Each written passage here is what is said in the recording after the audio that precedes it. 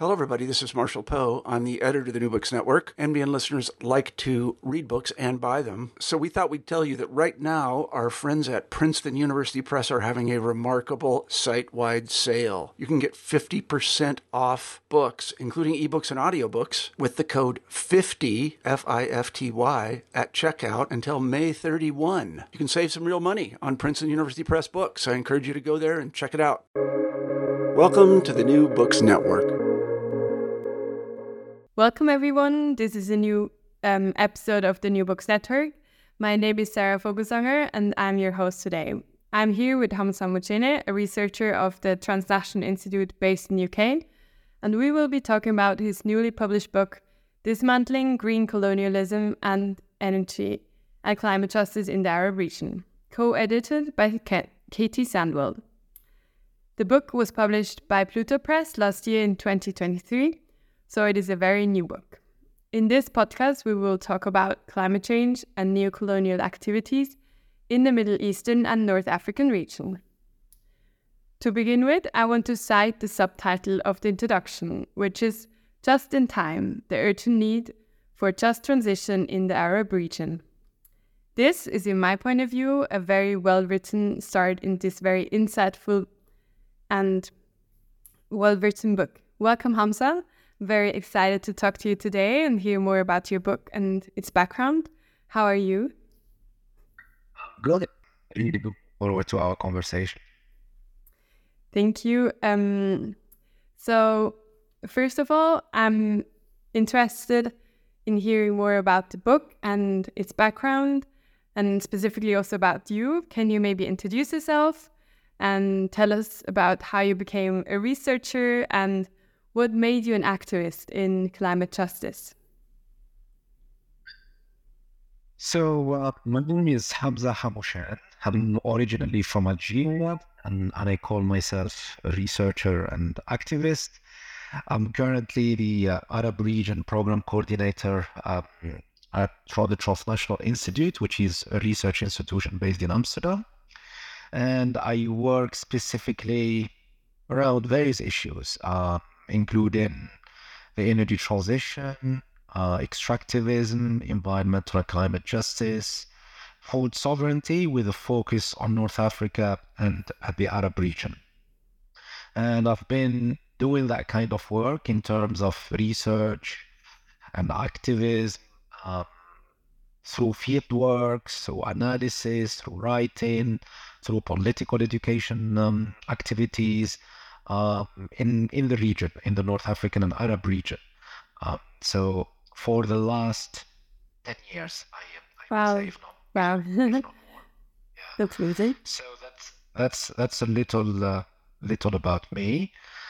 In terms what made me a researcher and activist, and I think that's a long trajectory. And I think our experiences coalesce together to make us who we are. But I can tell you a little bit how I came to become a researcher and activist in terms of environmental and climate justice. So I did a PhD actually in biology and the environment, and that's how I started getting interested in questions of the environment and the intersections between environment and health. But then during my student years, I was interested also in activism, civil society activism, with some Algerian friends in London. We started setting up an Algerian association for community purposes, to organize cultural activities and so forth. But then with the 2010-2011 Arab uprisings in the region, which were historical moments and epochal change at times, that inspired us to set up Algeria Solidarity Campaign and start campaigning for a democratization in our own country.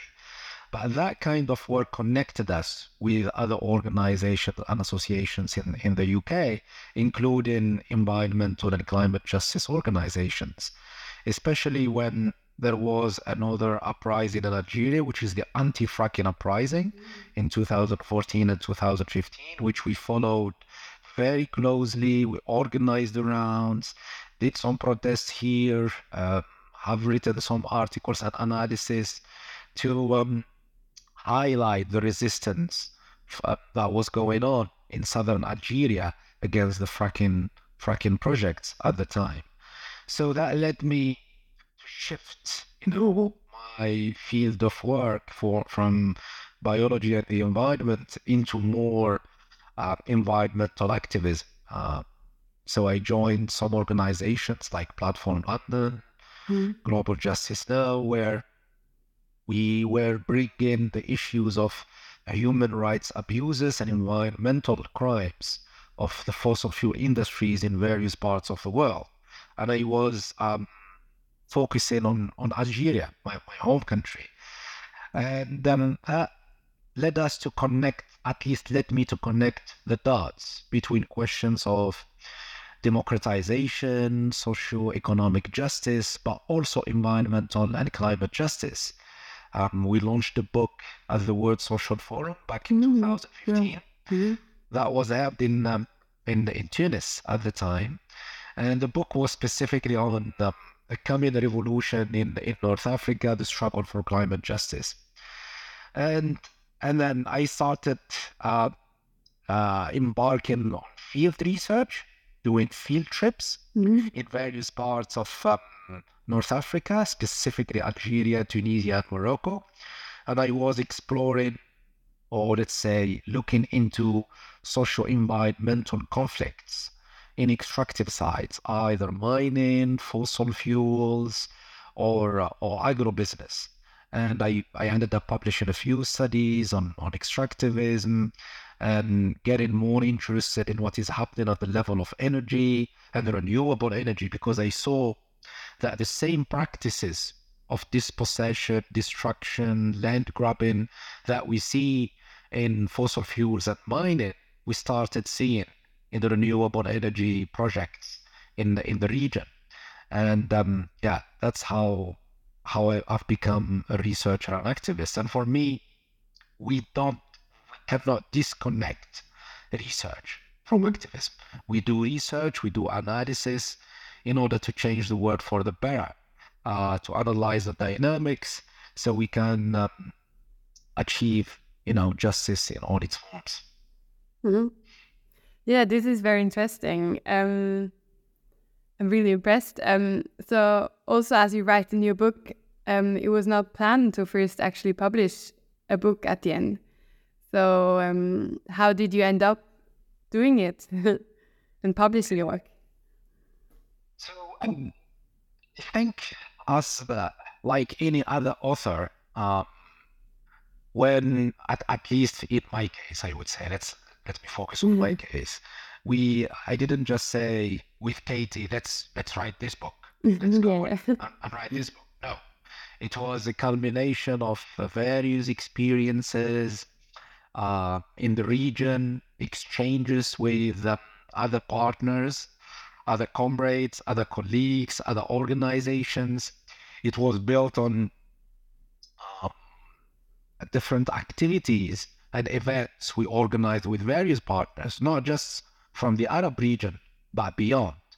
And in my case, I see it as a logical channeling of some of the ideas that I've been focusing on in the last decade, in terms of extractivist practices, in terms of accumulation of dispossession, in terms of social environmental conflicts we've seen in the region, in terms of the move towards renewable projects and the focus into export-oriented big mega projects that are geared towards providing, the EU with its energy security. So it seemed that it was important to document the analysis, to document level of exchange with partners, with people in the region, with activists, with scholars, and bring, the voices from the region, or highlight and center the voices of the region, and link it into a kind of a coherent let's say the fruit of all these endeavors and efforts. So, like, if we look just at the short term before publishing the book, the previous 3 years, like we had a pandemic, we had many big events, but we started organizing on Zoom, actually. And we organized a few activities where we brought scholars and activists from the region and from Europe and from other parts of the world as well, from Africa, to exchange around what a just transition would look like in North Africa and the Arab region.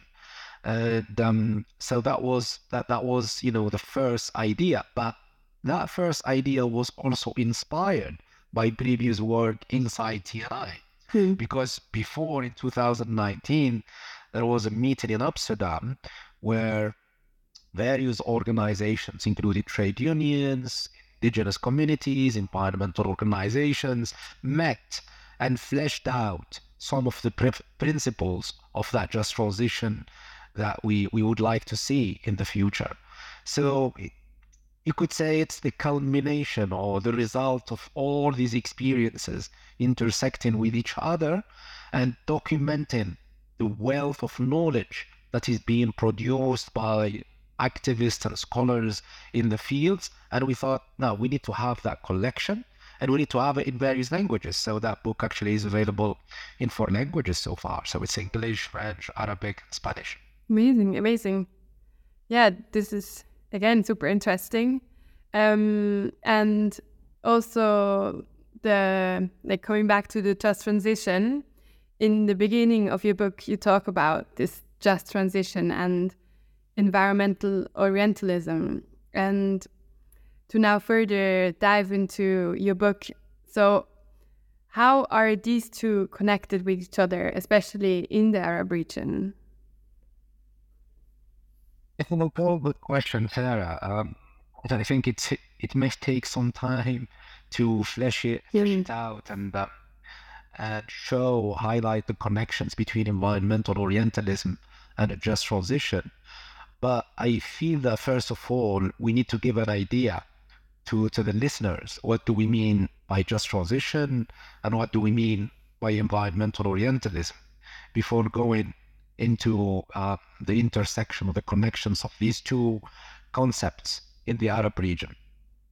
So a just transition in general terms, it is a transition from a system that is based on the exploitation of workers and communities and the destruction of environments to a more just and sustainable system built on regeneration, repair, respect for nature, but also free of exploitative relationships. And in that sense, this is a revolutionary project. And it doesn't just touch on energy or the environment or climate. It's also about a radical transformation of the socio-economic structures that generate impoverishment, that generates exploitation, that generates dispossession, and that generate wars. So it's not just about the environment or climate or energy. It's about the whole economy and how do we democratize the current economy that works just for a tiny minority at the expense of the majority. We want a community that works for all, that does not commodify things, that is built on values of justice, dignity, freedom, sustainability, and respect. And to achieve that, you need to change the power imbalances at the local, national, regional, and international level. So it's about really radically transforming those power relationships, which means democratization at the local level, which means that the Just Transition Project is an anti-colonial and anti-imperialist struggle. It is about class, which means it is an anti-capitalist struggle. It is also a feminist and an anti-racist struggle. So I think these are the main principles for a just transition. The book focuses on, of course, questions of climate and energy, but it touches on this overall picture.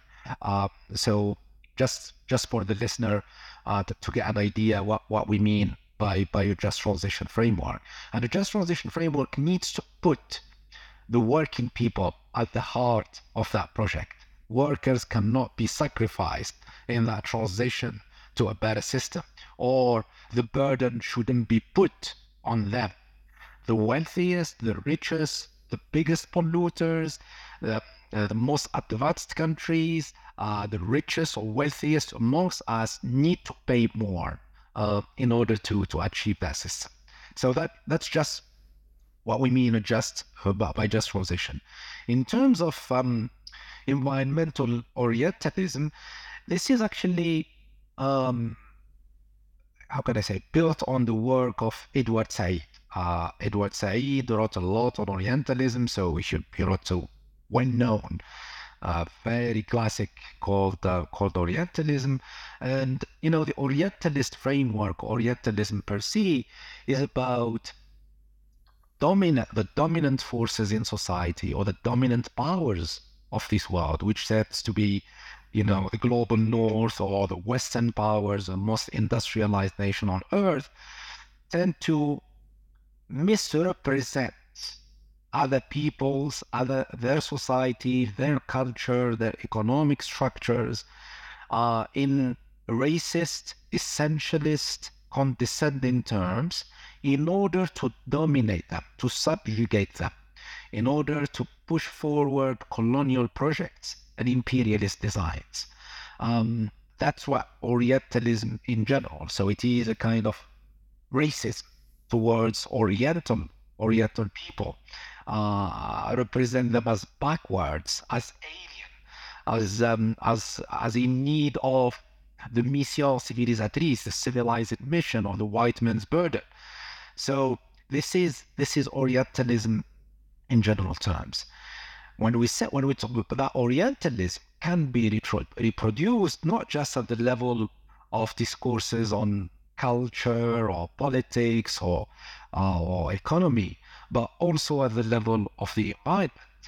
And actually, Diana Davis has done an amazing work in talking about the British Franco-colonial imaginaries about the environment in the Middle East and North Africa, and how the environment there during colonial times was represented as being defective, alien, exotic, often degraded, and in need of repair, improvement, restoration, which would mean that these colonial powers would need to intervene to repair it for their own interests. And usually those colonial racist, Orientalist environmental narratives have been used to legitimize colonial dominations, have been used to legitimize plunder and dispossession of people, of their land and natural resources.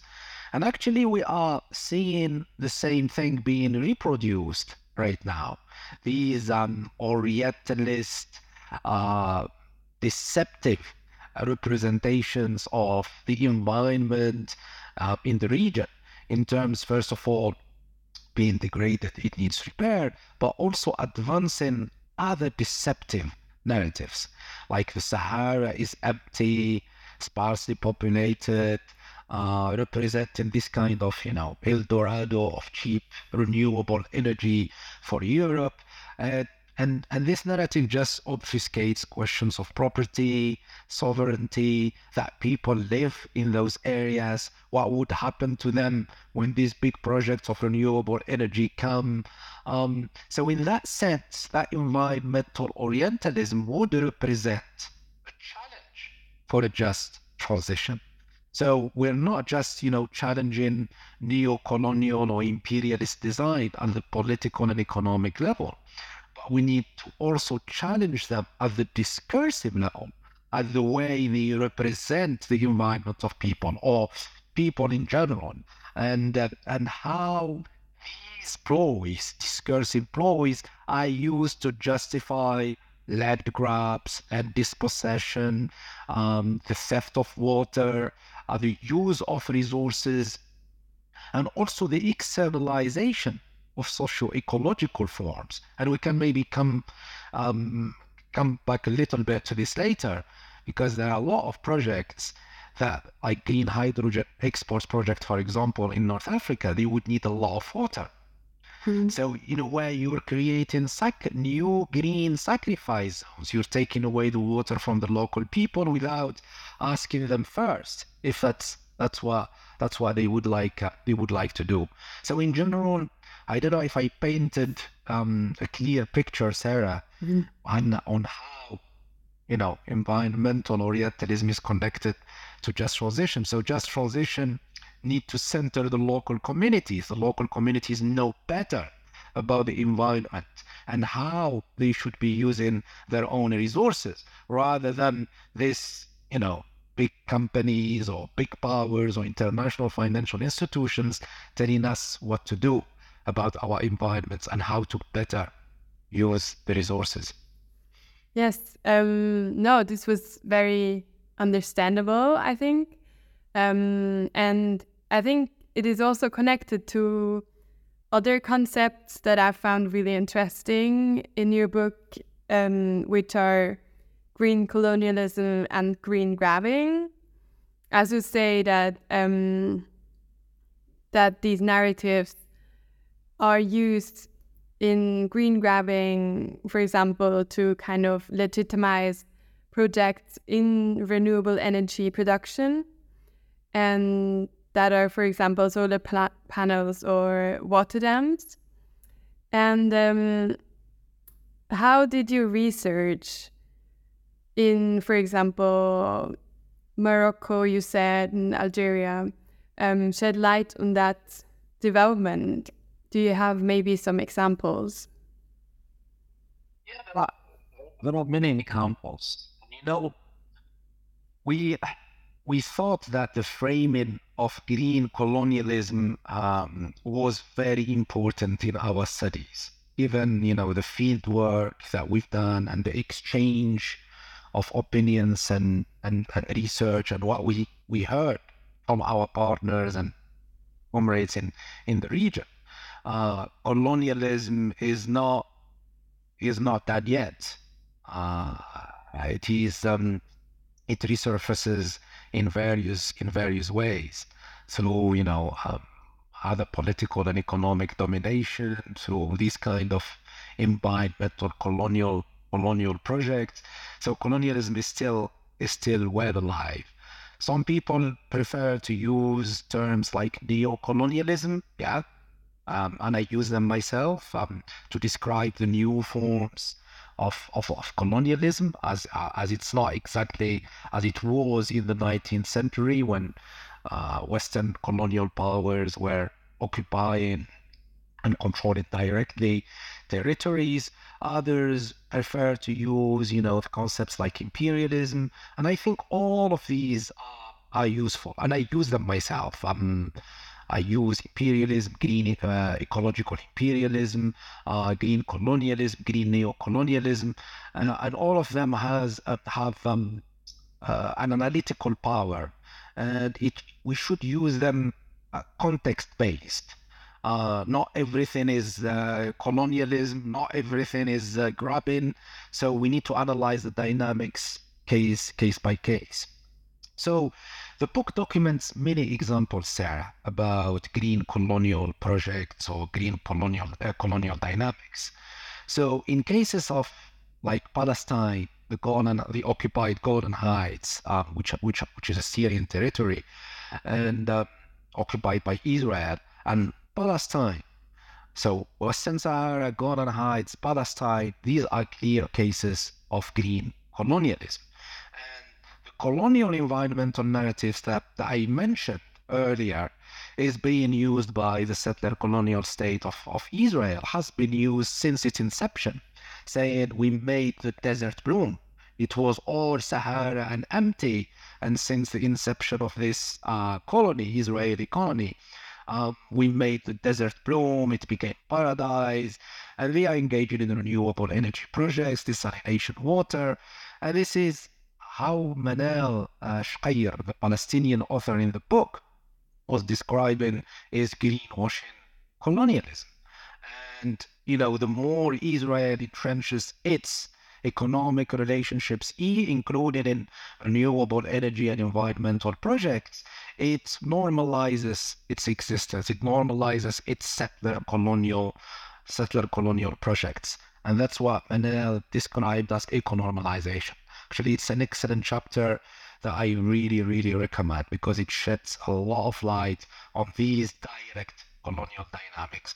Western Sahara in Morocco is a similar case. Less violent, but it is an occupied territory by the Moroccan monarchy, which is building solar plants and wind farms on occupied land without the approval of, the local population. Mm-hmm. So these are clearly green colonial projects because it entrenches Moroccan's domination and power on those territories and creates also links probably with other countries if the green electricity is exported, for example, to other West African countries. So these are clear, direct green colonial projects. But then there are the export-oriented projects that are being pushed by foreign agendas. So they are not coming basically as local priorities, but they are coming from outside, from the European Union, from multinationals, from international financial institutions, from big funders, trying to push these projects because they are seeing the region as the El Dorado I described earlier. Huge surfaces of land, amazing solar potential, amazing wind potential as well. So why not take the opportunity and build those projects to export energy to Europe? Europe does not have huge surfaces. It is a population dense, and then it has its own objectives in terms of reaching, net zero by, 2040, 2050, climate targets and so forth. So what these actors, powerful actors, are saying, why don't we externalize those projects and put, the responsibility for our energy security and reaching climate targets on others? And for me, that is the main problem with those export-oriented projects, because we need to bear in mind one thing. The North African or the Arab region in general is very climate vulnerable, and it is facing huge impacts of climate change right now. Drought, wildfires, recurrent heat waves, huge water poverty, floodings like we've seen in Libya last year, and that are, creating huge disasters, costly disasters. So the priority for these countries and other countries in the global south should be climate adaptation, should be trying to find other sources of water in terms of water desalination, maybe changing their agricultural model so it consumes less water and produce for its own needs rather than virtually export water through exporting oranges, citrus fruits, tomatoes, and strawberries and watermelons. So I think these should be the priorities. But it seems that the priorities of the West or the global North in terms of climate mitigation, which means reducing CO2 emissions and moving to renewable energies, are being shifted, through a spatial fix from north to south, saying, these countries should be producing our renewable energies, without even thinking that maybe those projects should be filling the gap first in those countries. Maybe they should green their grids first, rather than thinking of an export agenda in the first place. But then these projects end up creating other problems. Of course, nothing is perfect. I can recognize this. But then people get dispossessed of their land. You create much more problems in terms of water when we talk about green hydrogen projects. And these are not taken into considerations. So we are seeing the reproduction of those colonial dynamics. So neo-colonial dynamics, we call them. So these are clearly, for me, green neo-colonial projects. And I didn't go into the ownership structure of those projects, because those projects are not owned by the communities and workers. They are owned by local and foreign capital, by local and foreign companies who reap most of the profits, while the local communities do not get what they've been promised in terms of development projects, in terms of infrastructure, in terms of employment. In the contrary, some of these projects are losing money, and these, are paid by the local coffers, which means more debt for these countries. So if we don't challenge that mentality, that logic, that colonial logic, extracting resources, including renewable energies, if we don't make equitable projects, if we don't change the nature of the trade and the relationships between North and South, we are gonna go into colonialism in the green era, which is basically green colonialism. And I can give examples, Sarah, of these projects if you want. So right now, there is the Tunur project in Tunisia. They want to build a big solar plant to export energy. And in fact, there is another project that would facilitate that export, which is building an undersea cable that would connect Tunisia with Italy. Actually, that project is getting some funding from the World Bank, from the European Union, and from the Italians as well, because they want to get that green electricity from North Africa. And then you've got another project called X-Links. X-Links is an idea proposed by a big British investor. He was the ex-CEO of Tesco, a big supermarket in the UK, in collaboration with Aqua Power, a Saudi company. And they want to also build big solar plants, wind farms, to export electricity from southern Morocco to the UK. Direct export. They are not talking at all about local production, and they're gonna use the same Orientalist, colonial environmental narrative. Those nets are empty. We're gonna create some jobs. It's a win-win situation. No, it's not. It's not.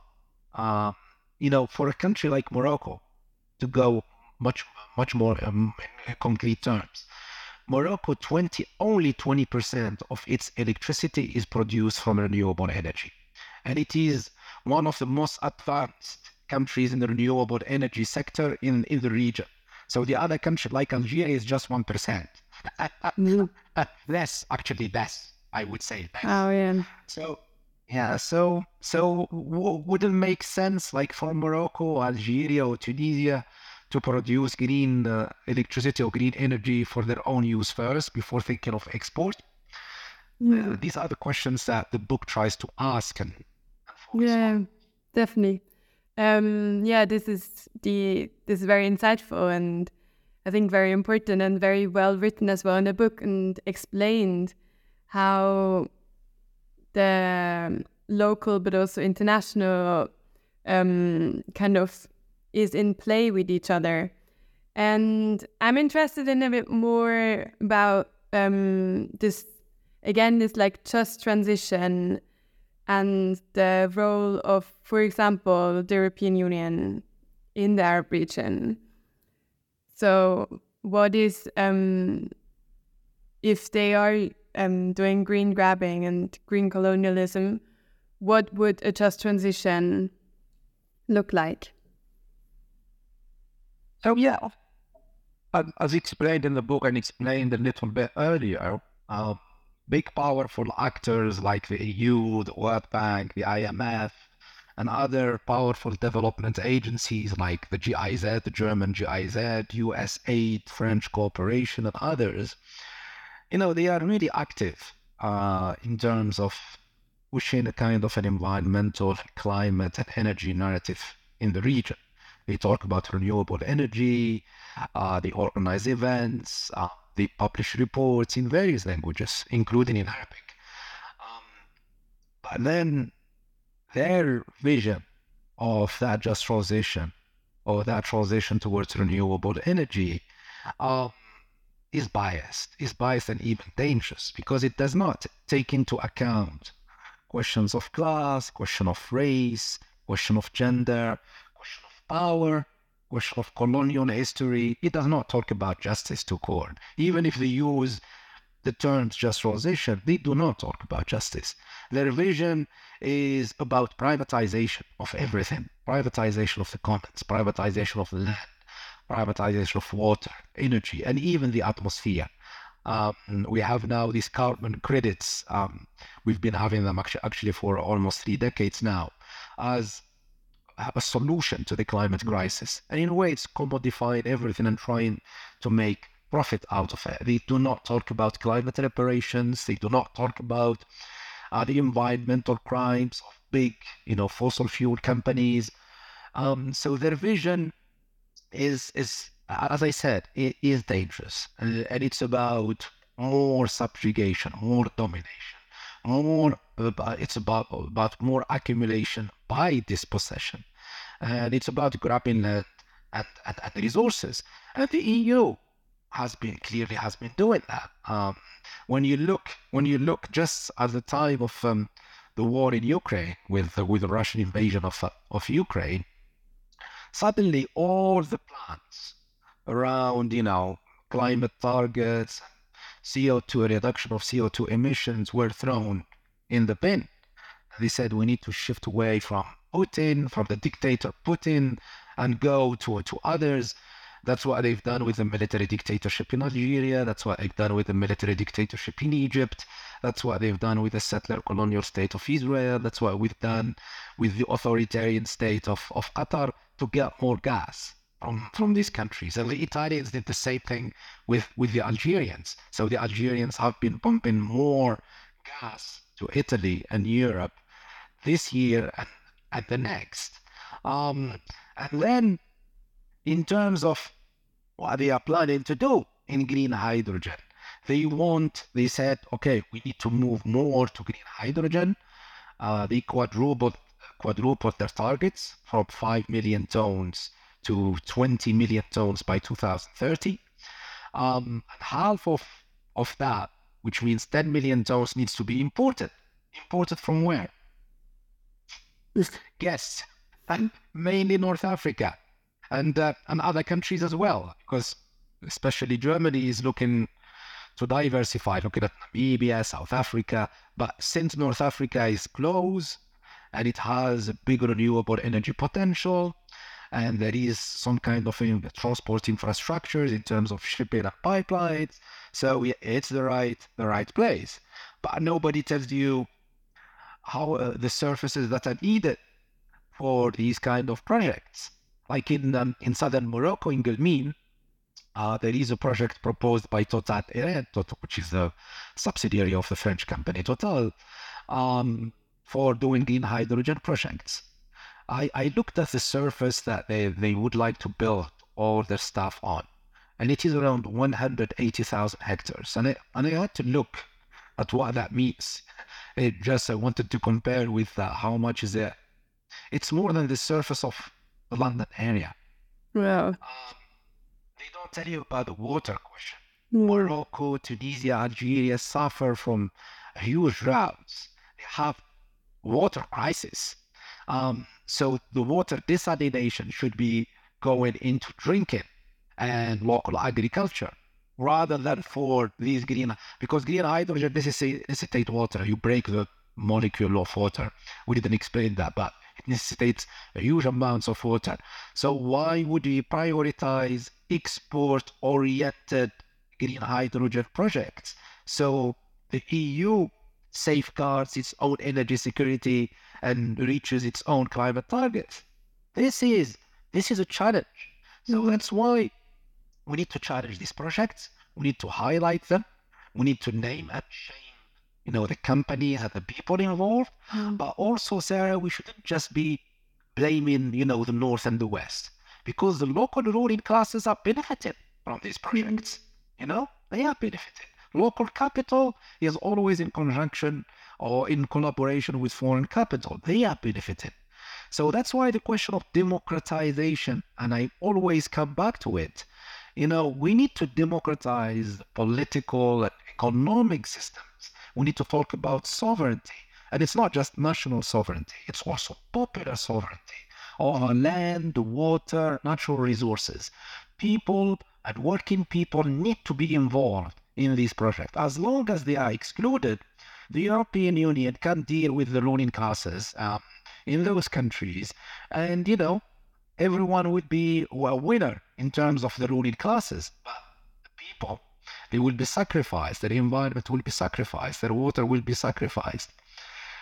And I can say a lot of other stuff around this, because European companies are involved in all these projects, and their profits are guaranteed. And why? If there is a risk in those projects, the risk should be shared. Why are we always putting, the risks and the costs to the peripheries of that system, and then up creating, new sacrifice zone? Yeah. I think this is also very well shown in your book, the distinction of who owns what, who decides what, and also what do they do with it, like these crucial political economic questions. We're almost out of time, but I really would like to know what you're working on now and how your future projects are looking like. Yeah, so there are always a lot of projects. Busy. No, but you're right. The book tries at least push those key political economy questions: who owns what, who gets what, who does what, who wins and who loses, and in whose benefit are those projects are constructed. And I think this is a plea that we are making to scholars and activists and researchers to always put at the center of their work, to look at these projects in terms of those questions, to identify the actors, the agents of change, the losers, the winners, and doing that, you're gonna document the dynamics of capital. What is capital doing in the environmental sphere, in the green spheres, in renewable energy? Are we gonna just reproduce the same colonial, capitalist, parasitic, extractivist dynamics, or are we trying to do better? I feel that we would like to do better. We would like to move towards a more sustainable and just system, because green capitalism is not about greening. No, it's about making profits in the name of being green. It's just greenwashing capitalism. It's just the same dynamics.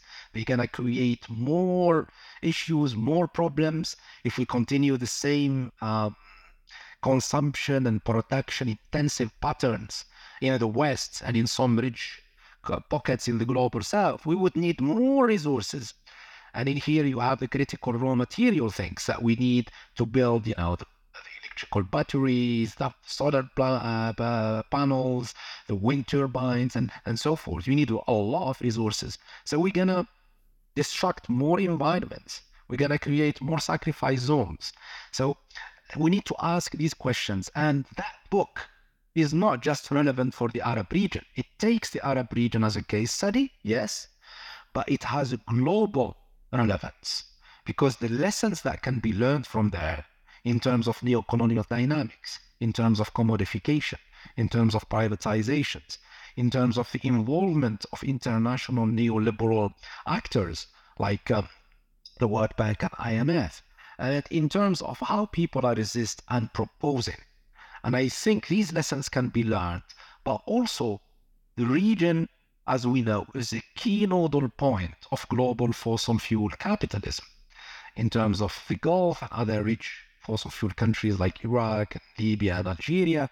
So the region cannot be ignored in terms of global discussions of phasing out fossil fuels and moving away to other stuff. I just wanted to say this before I tell you what I'm doing this year. So I'll be busy promoting this book, Sarah. Actually, as I said, it is in 4 languages. So I'll be doing a lot of events and book discussions and activities in the Arab world. Actually, I'm going to Cairo in 2 weeks' time, and then to Beirut in a month. And then I'll go to Tunisia in May. So there will be a lot of events in the Arab region to try to push the argument and create debate, because that's the idea of the book. Initiate debate and discussion. Start thinking about those issues, because the book is not comprehensive. It cannot cover everything. So there are some lacunas, there are some blind spots there that we need to build on. And then I'm doing a book tour in the US, and I'm hoping to do some events probably in South Africa at some point. But then in terms of publications, I'm looking more into questions of climate reparations, but also what a green and just industrialization policy would look like in countries in North Africa. So these are a lot of projects. I hope I'll get the time and do at least some of them. Very nice, very nice. This is very exciting. Thank you so much, Hamza, for your profound and thought-through answers, giving us an insight into your new book. I wish you all the best. This was a podcast in the New Books Network about the book Dismantling Green Colonialism. I'm your host, Sarah Vogelsanger, and I hope you will join next time again.